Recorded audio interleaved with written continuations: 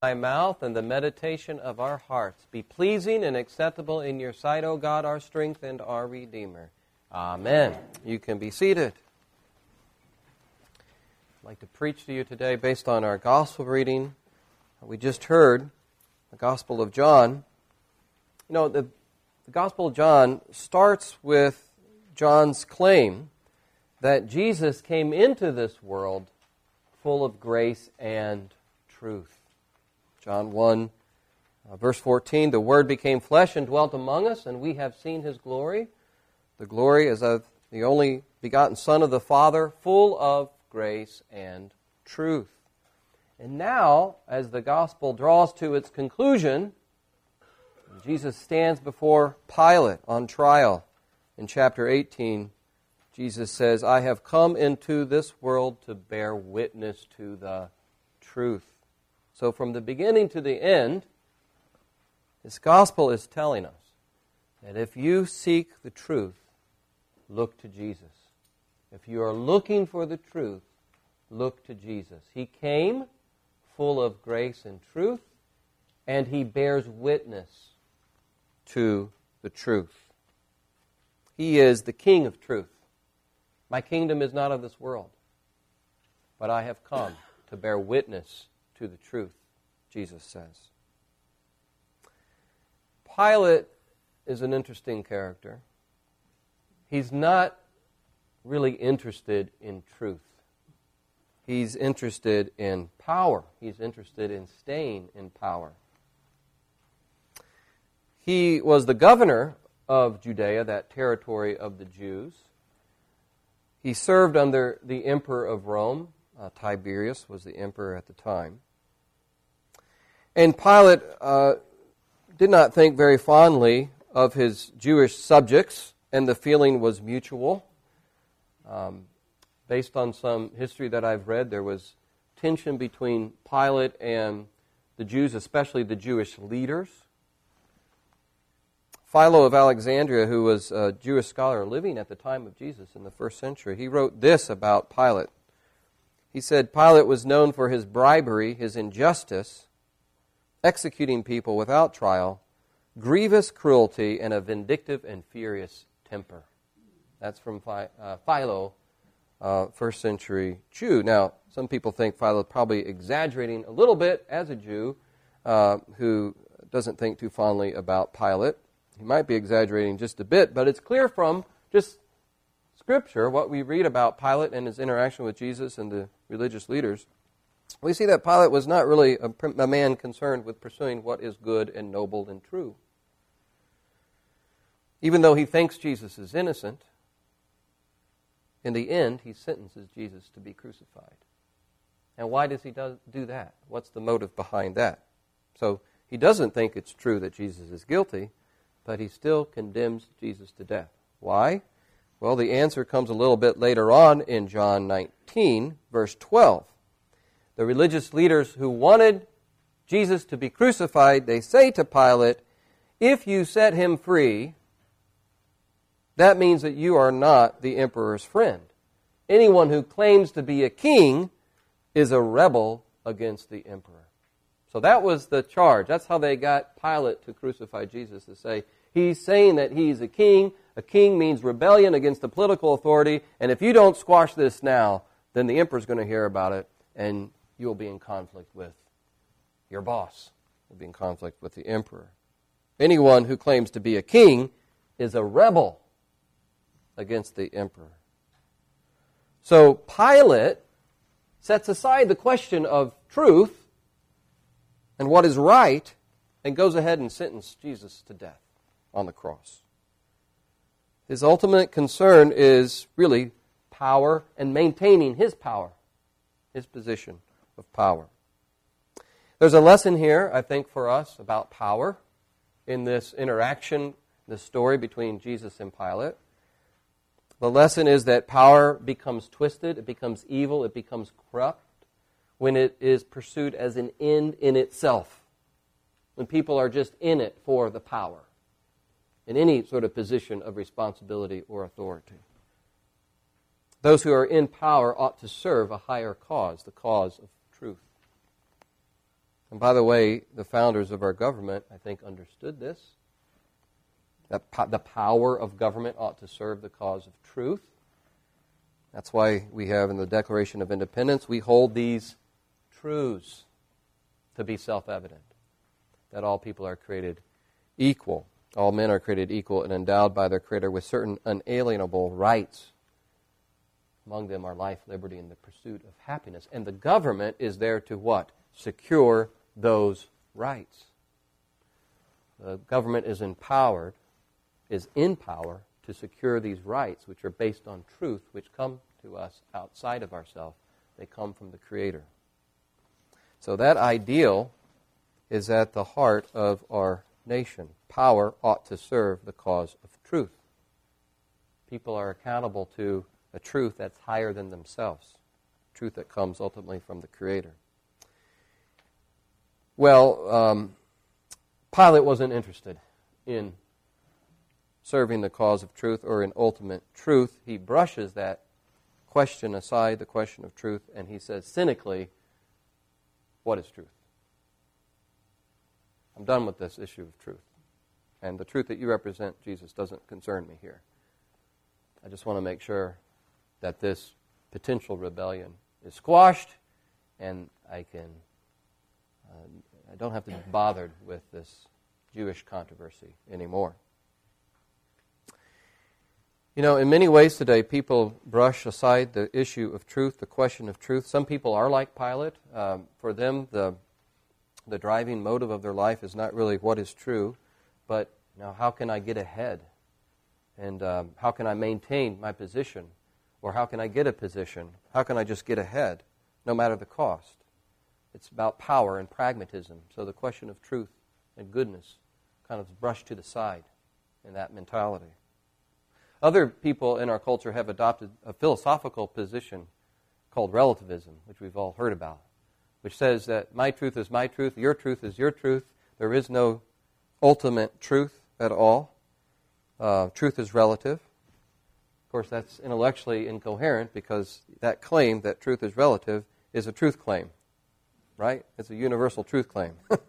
So it's intellectually incoherent. And besides, if everyone says my truth is your truth and your truth is my truth, there's no standard of truth outside of the self, then that's a recipe for chaos, moral chaos, which is kind of where we're at today. Relativism can set aside the question of truth, pragmatism and power for its own sake. And then, of course, there's hedonism and consumerism in our culture, which says life is about pleasure, life is about entertainment, life is about consumption, and let's not get too serious, let's not think too deeply, let's just keep the fun going and the dollars flowing. And that's it's easy to get sucked into that in our culture. So the question of truth often gets suppressed through relativism and pragmatism and hedonism and consumerism. And we could go on and on with a lot of isms. But it won't go away. The question of truth will not go away. And oftentimes the question comes to the surface in really difficult situations. When the normal course of life is sort of broken, either through tragedy or through really wonderful things. But oftentimes it's tragedy that raises questions about truth. You know, think about this terrible thing that happened last week at Catholic Supply. That raises all sorts of questions about truth. And we all say that was evil. That was an evil act. Who could possibly deny that was evil? But what is the truth about human beings that makes murder and that kind of assault evil? There's a truth there about what it means to be human that makes that evil. What is the truth about the human condition and the human heart that can become so twisted and corrupted that can lead somebody to do that? See, it raises, those sorts of things raise the question of truth. And so it doesn't go away. It persists. And Jesus says in this conversation with Pilate, if you want to know the truth, listen to me. You say that I'm a king. For this purpose I was born. For this purpose I came into the world, to bear witness to the truth. And everyone who is of the truth, Jesus says, listens to my voice. If you want to know the truth, listen to me, Jesus said. He is a king, but it's not a kingdom of coercion. It's not a kingdom of political power. It's a kingdom of truth. And it's a kingdom that has endured far beyond the kingdom of Rome. Praise God. And will endure for all eternity. Jesus says, I've come to bear witness to the truth. Well, what sort of truth, Jesus, are we talking about here? Well, the truth about God. The truth about us. The truth about our greatest problem and our greatest hope. And you can see that all through the teachings of Jesus. All through this gospel, he is teaching these things. The truth about God, the truth about us, the truth about our problem, the truth about the solution, and our ultimate hope. And a great place to look at this is the famous chapter, John chapter 3, where Jesus is teaching all these kinds of truths. John chapter 3, the conversation that he had with Nicodemus. In John 3:16, Jesus tells us a central truth about God. God so loved the world that he gave his only begotten Son. Central truth about God. God so loved the world that he gave his only begotten Son. We've heard it thousands of times.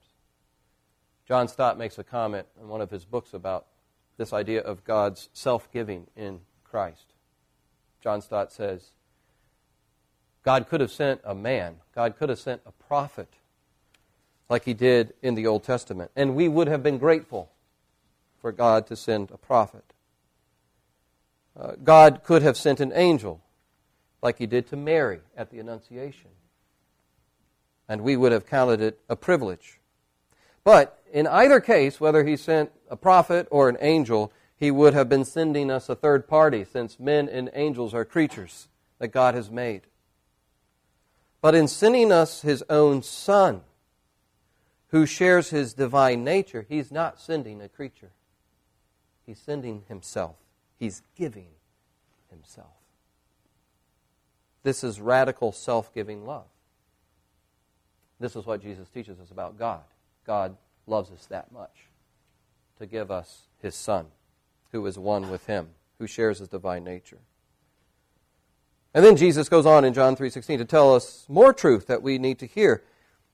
Here's our greatest need, not to perish, but to have eternal life.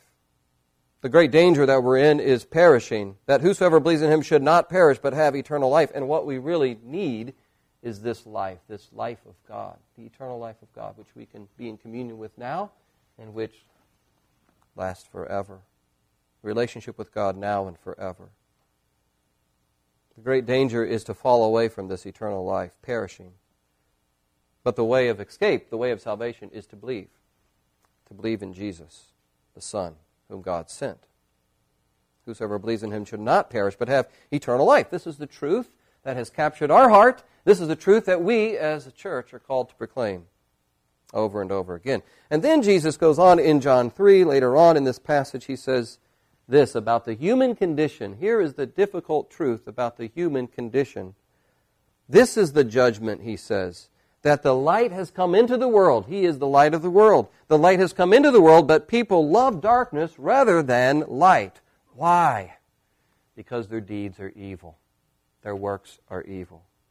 So we don't want our evil deeds exposed. We flee from the light of God into the cover of darkness. We don't want our evil deeds exposed. We don't want to face up to our own evil and sin. I remember hearing this earlier this year. There was a news report about the city of Amsterdam, which is known as like Sin City in Europe, infamous for the red light district.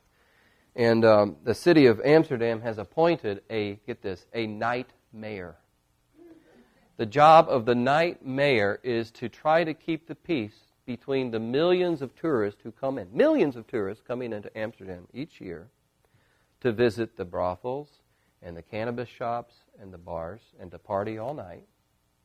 The job of the night mayor is to keep the peace between these tourists and the residents who are getting fed up with it. but they know the money needs to keep flowing. So they've appointed a night manager. It all happens under the cover of darkness. Why does so much evil happen under the cover of darkness at night? Because the people engaging in this activity know in their heart of hearts that their deeds are evil. And so they run from the light. And that's what Jesus says is the problem of the human condition. That's a dramatic example, of course, but what's going on in Amsterdam. But all of us have sinned, and none of us would want our evil deeds exposed in the light. Our evil deeds, our evil thoughts exposed for all to see. We run from that. That's why we resist the light.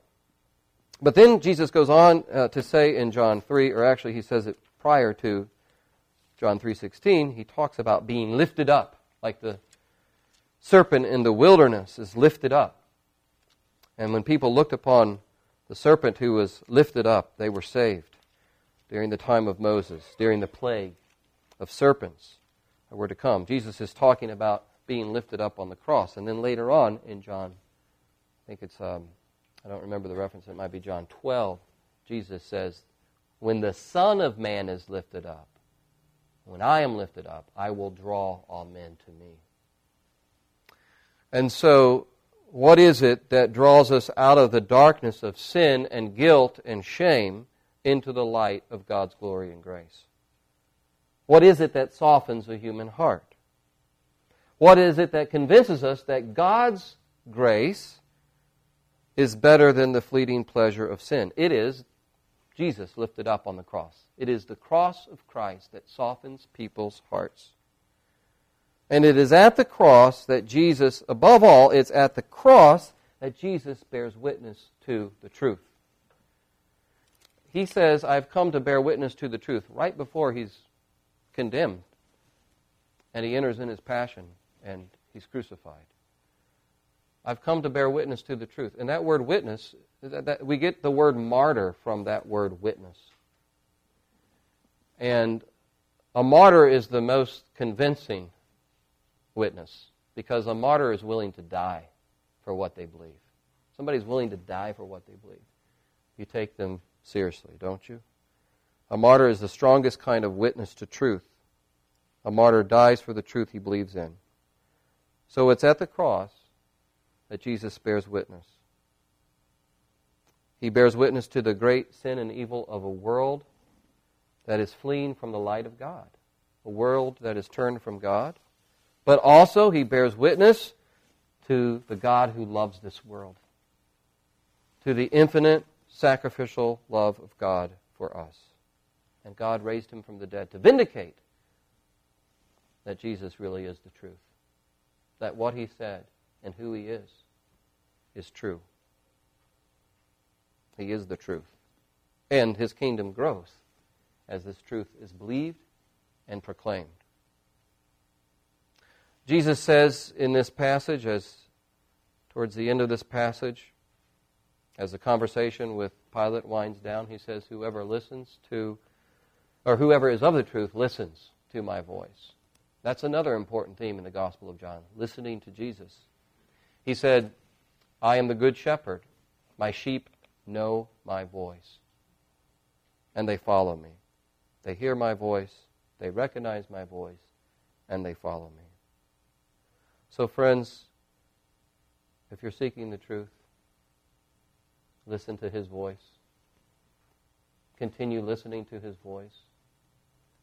Praise God for his grace in calling you into the fold as his sheep, and that you've heard the voice of Jesus, and you've come to this place of trust and faith in him. Praise God for the work that he's called you out of darkness into his marvelous light.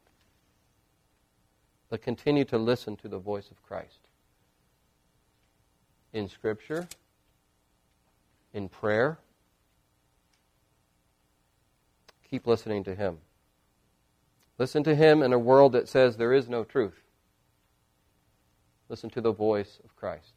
Listen to the voice of Christ in a world that says, well, if there is truth, then it's in you, and you've got to discover it in yourself. In a culture that trains us to seek pleasure and entertainment, to not search seriously for truth, in times of despair and doubt and difficulty, listen for His voice. Listen to the one who bears nail-scarred hands and whose side was pierced, whose body was bruised, whose blood was spilt, to bear witness to the truth that saves us. And let's continue to proclaim this truth to a world in desperate need of knowing it. Amen. Let's pray. Lord Jesus, we thank you that you have come into this world, a world that is in desperate need of your redemption, a broken world that is in need of repair, broken people who are in need of healing. And we thank you that you have done that work in our lives. Help us to pay closer attention to your voice of truth in this age that we live. And help us, O Christ. Give us opportunities to bear witness to the truth and point people to you, your cross and your resurrection for our salvation. We pray this in Jesus' name. Amen. Amen.